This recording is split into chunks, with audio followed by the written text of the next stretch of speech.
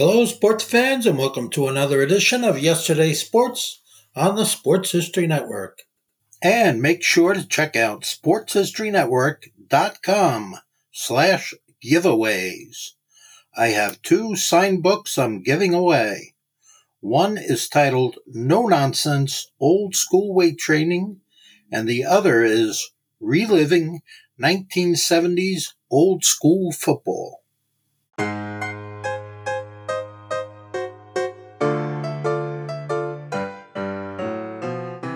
When great events in history occur, do witnesses realize the importance?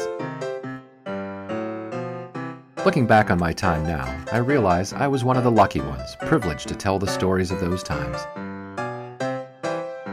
I'm Orville Mulligan, sports writer.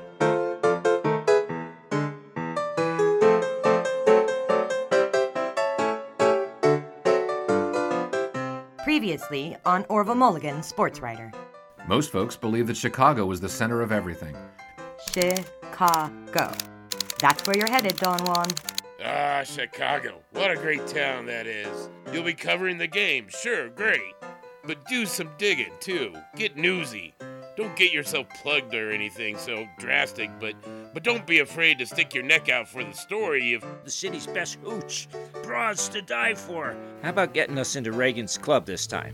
An interview with Frank Reagan, instigator of the Chicago race riots? I'd be willing to go there just for a story. But if your mangy selves do manage to get into Reagan's, it'll be because of the gumption of Orville here. Red Grange? I'm a big fan. I'm not sure I can say the same. All eyes of the University of Chicago team, as well as the 35,000 strong assembled here today, are on University of Illinois Junior All-American halfback Red Grange. Grange breaks free into the backfield, and he's finally taken down after a gain of 27 yards. Reagan says he's in. The boss says he'll talk with you at his place tonight. Grange on the run, now passing. Grange is doing it all now. Says he wants some good press for his club, his sports club. But only about the athletic club. And it's Grange! Red Grange for the touchdown. You got a problem with that? What a play that was. That play alone was worth the price of admission. Password is... End around.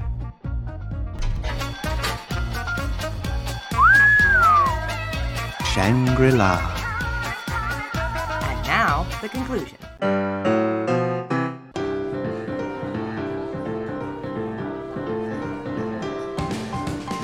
Despite the reactions of Max and Huey, this wasn't Shangri-La. Instead, the Reagan Athletic Club was a gin and dance joint, half ballroom, half cafe, of the non-prohibition sort. At its height, the Reagan Club's member rolls would top 3,000, and one can only imagine how many were ever in the club at one time. A representative cross-section of that class of Chicago society who both wanted a drink and weren't above breaking the law to get it. In 1924, that was quite a large class indeed. And at the Reagan Club that night, every type within the class was well represented. Colts themselves and their dates were dominating the dance floor, and likely the great majority of the liquor supply. Throughout the back area, crowded with tables, were dotted all types. The police were in force. There'll be no trouble if you keep your nose clean and your mouth shut, except to drink up, of course. The ladies out for a zesty night of frivolity. Okay, flappers. Well, these are new. Hello, fellas. Ooh, we shall be talking to you boys later. Hey, I know him. That's Sportsy. Sportsby from Pittsburgh. The old guys who were probably here when this place was the Morgan. Naturally, they're with Mr. Dougal? Dukes, call me Dukes. And since this was ostensibly a sports club, our tribe was also represented. Barry Corwin, good to meet you. Artie Eccles, welcome to the club. Saw you guys at practice. You're the one who's obsessed with the professional game, right? No, the Reagan Athletic Club wasn't Shangri-La. For us, that night, just then, it was better. So I understand you caught Trixie's act today. I did. Wait, act? What act? Did I miss something good that you didn't tell us about? Oh, occasionally I speak out for the cause. Sometimes Mitzi does too. Guilty as charged. And what cause would that be? I am Vice President of the Ladies Against Prohibition, Chicago chapter. Ladies Against Prohibition? Weren't women for prohibition in the last decade? Not all of us. I'll drink to that. Now, enough talking. How about it, you? Do they teach you how to dance in Wisconsin? Well then, come sweep me off my feet. So, how does a nice girl like you end up getting political? One must do something to fill the time. See, our girl Mitzi is part of the privileged classes. Yes, we lodgers have both time and money to burn. Don't laugh, it's true. It seems Daddy would I just fritter away my life than go to college. Someday they'll try to marry me off to some Tom, Dick, or Harry the Fourth. Until then, cheers! Could be worse. Poor Trixie's already engaged. Engaged? Yeah, she's said to be married in a month. She's just not fanatical about it. I don't think your friends mind not knowing. Hey, he's not too bad. So how about you, Molly? Are you another of the bourgeoisie? No, sir. You're looking at a typical country girl come to the big city for work. I'm now a 3-year employee of Consolidated Textile. Tell him the rest of it, Moll. You know you want to. Well, if I must, I'm the captain of the 2-time district champion AAU basketball team. No kidding. Well, cheers to that. So, Maxie, what's up with your friend? He doesn't talk? Yeah, and he's teetotaling too. What gives, Orville? You a Quaker or something? I may have to stay cogent. He's still on the job. On the job? How's that? Got a meeting with the boss. You know, Frank Reagan. Interesting. Just trying to keep my wits about me. I'll have time for a drink later. Unless we drink it all up before then. So go on then, Pittsburgh boy. Add something scintillating to the conversation. Well, I was just thinking of this aphorism I'm working on. Ooh, do tell. All modern people may be divided into one of two sorts. Men and women. Drunkards and temperates. No, hoofers and chinners. Explain further, college boy. All right. Go to any social occasion. Party, social... A gin mill! A gin mill. And you'll observe that the two sorts separate from one another. The hoofers will be dancing if there's music. They'll be playing croquet if they're outside, and so on. The other group, the chinners, those are the ones that make a break for the best seats so as to better debate the finer points of everything physically happening around them. I see. So Trixie and Wisconsin boy are hoofers. Not necessarily. Hoofers can certainly hold a conversation, and chinners can hold their own on the dance floor. But only chinners will argue at a party and in polite society. Hoofers are the only ones who don't mind breaking a sweat. Trixie may be a hoofer, but it's evident she can chin with the best of them when she's out on the soapbox. And Huey, he's dancing it up right now, but he's a chinner. All sports writers are chinners. That's not wrong. You can't escape your nature. And how about you, Molly? Me? I've got the heart of a chinner, but the body of a hoofer. Now you got it. Tom Nix. Has to be a hoofer. He's in silent films. Absolutely. Hoofer. Scott Fitzgerald? Chinner. That's why that marriage will never last. Hemingway? Chinner. Easy one. Well, this hoofer wants to start hoofing. Come on, Barry boy, dance with me. Who could resist?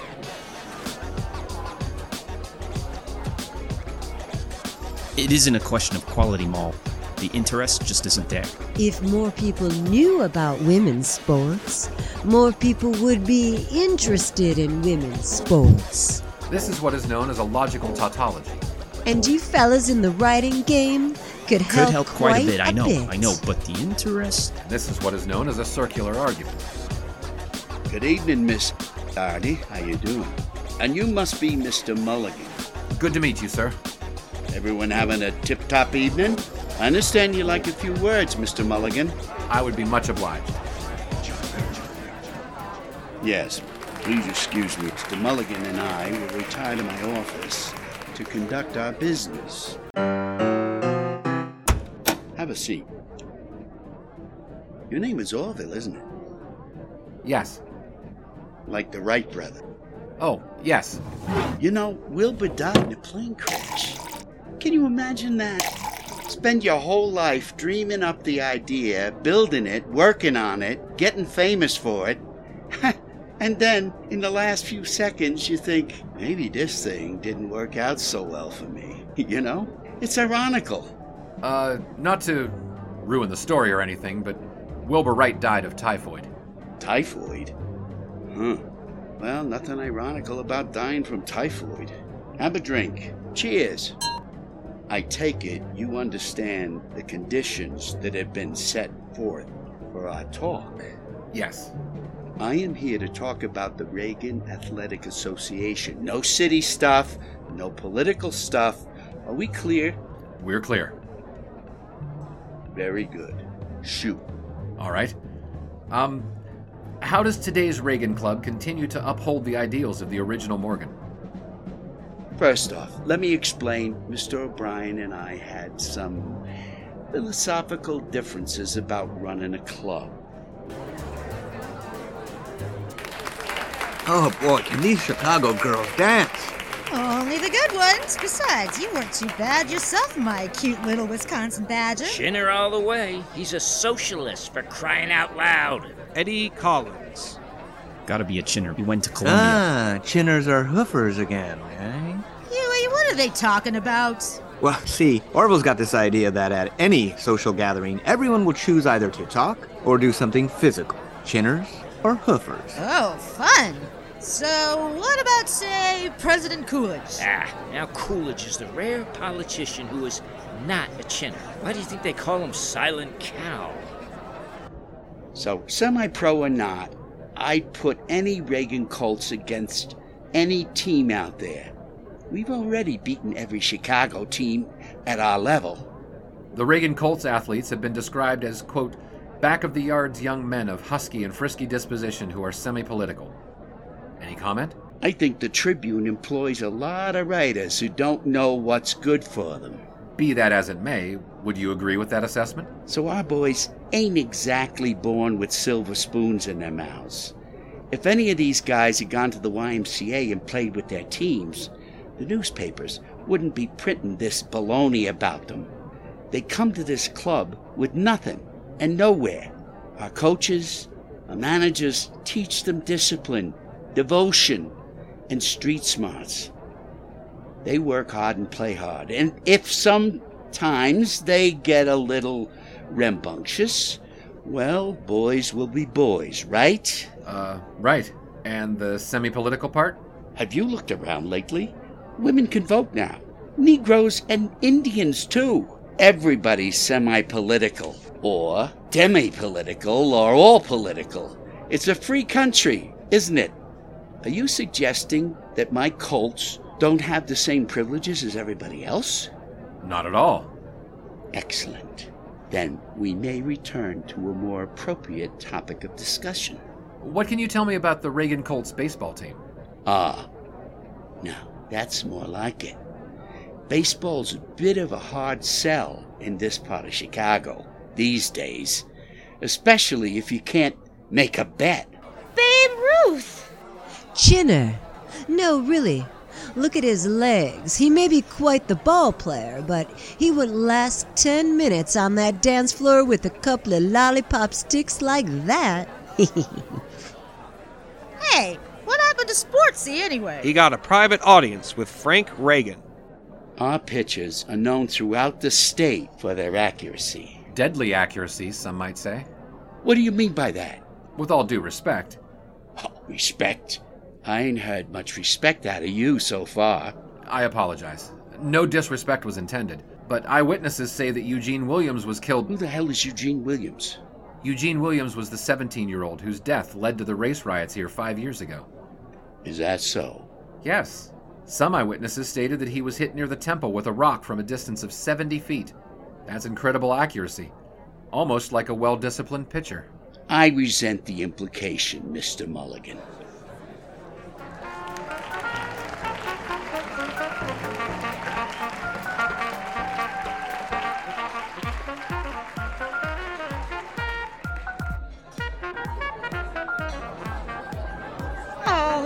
be a turnout there, Huey cutie. Sure. How about you, Bean Eater?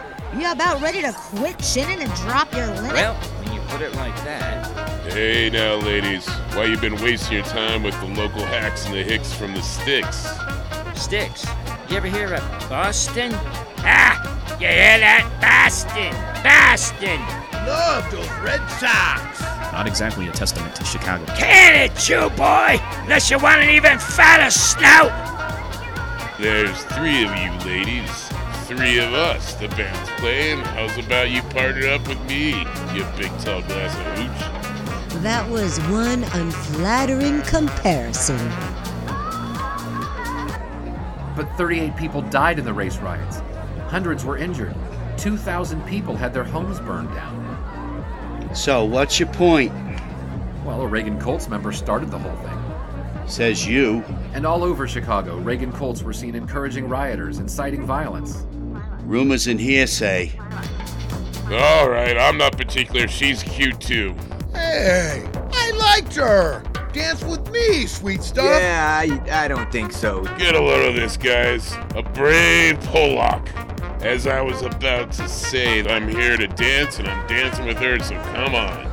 Let go of her. Or else what? Or else this. Boston 1, Chicago nothing. Here's your tall glass of hooch, you big ape. The better part of discretion, etc., etc. Come on, doll. Let's get out while the getting's good. And what of the dozens of arrests for homicide and violence since... Is that supposed to scare me? No.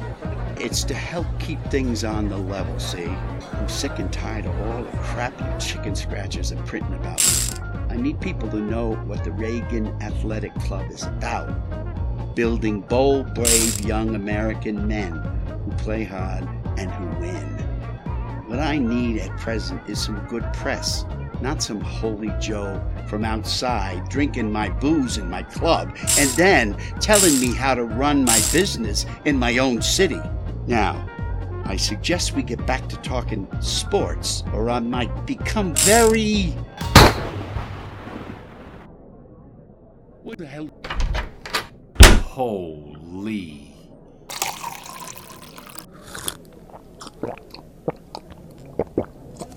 Attention. You have all interrupted my pleasant evening of drinking. As such, this establishment is closed for the night.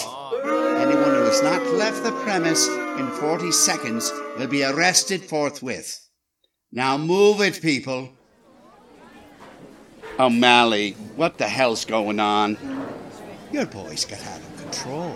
You really ought to put a muzzle on some of your mutts, Frank. One of my mutts? Which one of you polecats put the hole in my roof? And who's gonna pay for it? It's freezing outside. It could snow tomorrow. Now don't get your knickers in a knot, Frankie boy. First of all, it was me who was fired. And second, somebody I'll come around tomorrow to fix the damage to your already decrepit ceiling. And third, get a bucket. A bucket? For collecting the dripping water. It's gonna snow tomorrow. Bah. Careful now, careful. Yeesh, can you even see out of that eye? Ow! Hey, what happened to Sportsy? Ah, knowing that straight-laced Mick, he's probably already filing his story. Take it easy on the door, will ya? Who the hell is that? Orville Mulligan, sports writer, Pittsburgh Guaradin. Is there a problem, Ossifer? He's just saying words. Get him out of here. But Mr. Reagan, it's okay. I won't write anything about your racist cadre of would-be Don Juans. Boys, take him away.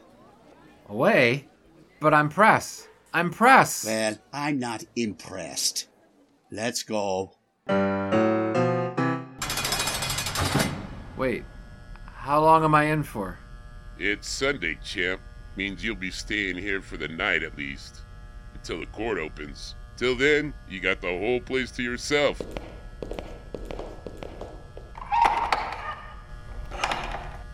Well, this isn't too bad. Almost as good as the Carlisle. No bell, though.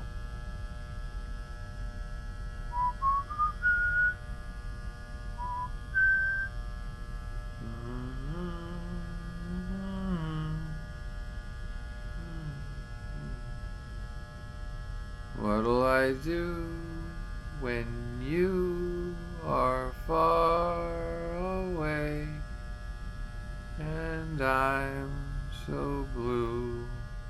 That wasn't quite my last experience of Chicago, November 1924. But after Reagan's Club, the rest was destined to feel like an anticlimactic coda. But I still got to have my case heard before a judge who accepted the prosecution's story that the police had raided a speakeasy of forgotten location, found no alcohol, and made just the one arrest. Me. Sentence was passed accordingly. Guilty on the charge of disturbing the peace. The fine is $1. Next case. I checked out of the Carlisle, but I was definitely disappointed to note that the bell had been removed altogether. I did get one pleasant surprise, though. Oh, this telegram arrived for you last night. Pleasant journey. Thank you. Sorry for terseness lately. Can't explain simply. Stop. We'll talk soon. Stop. Be safe, Orville. Stop.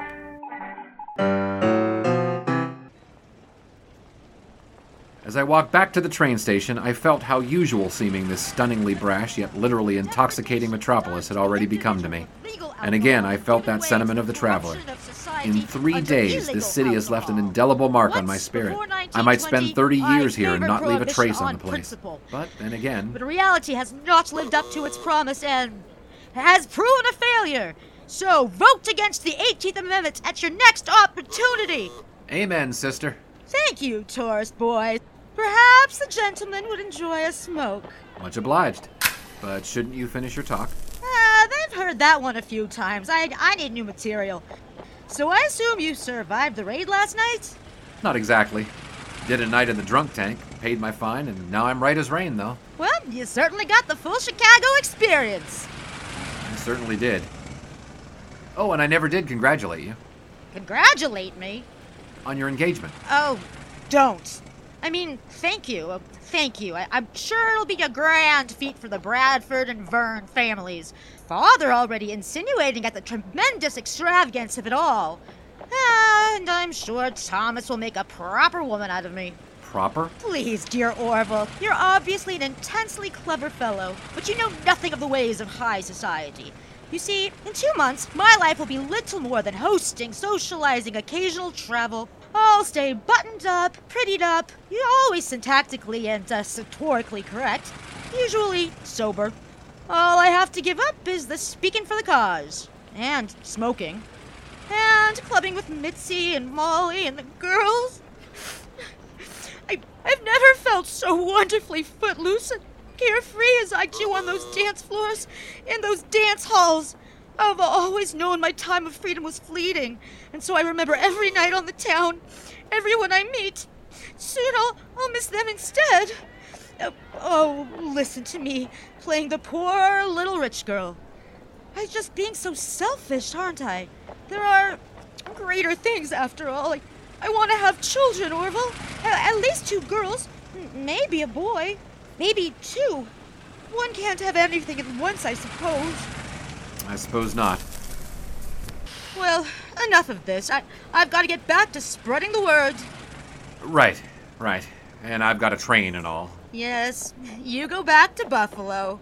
Pittsburgh. I know, I'm just fooling with you. You go back to Pittsburgh and make it up with that one girl who's always on your mind. How? You're an open book, Orville Mulligan. Marla. Her name is Marla. You take care of her, and take care of yourself. Yes, ma'am. Temperance is a superior moral alternative to all our prohibition of alcohol. Nowhere in the civilized Trixie's plight world may be is common this among the attempt upper to crust, regulate behavior but her among effervescent manner and almost pragmatic enjoyment of sensual excitement was pure Chicago. South Train Station was the icing on the cake, a final reminder that this place was as incredible as its people. Or, put another way, incredible. Let's go. It's a bit like Shangri-La. Pittsburgh. Or home. Express Orville Mulligan. to Pittsburgh on Sports track writer. 5. Last call.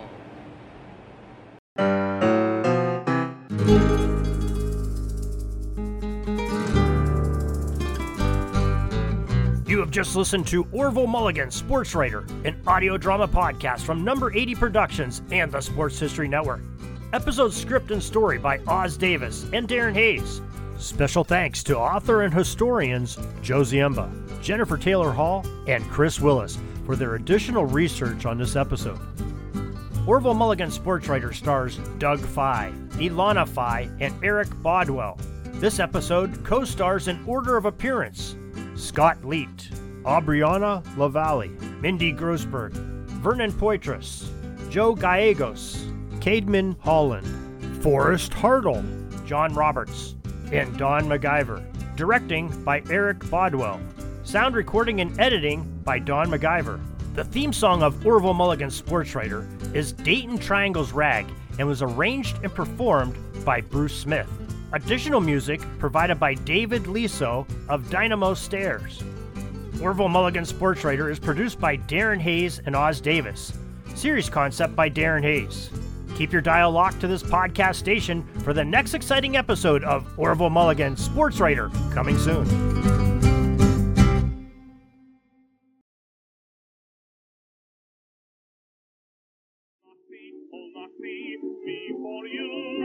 I don't know what I could do without you. As a drink, you're a hummer in winter or summer. There's something so pleasant about you.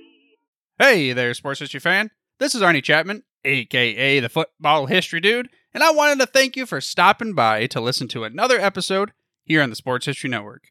Our podcasters are passionate about uncovering and sharing sports stories from yesteryear. And if you didn't know it already, we have over 30 shows across the network covering all sorts of sports history topics.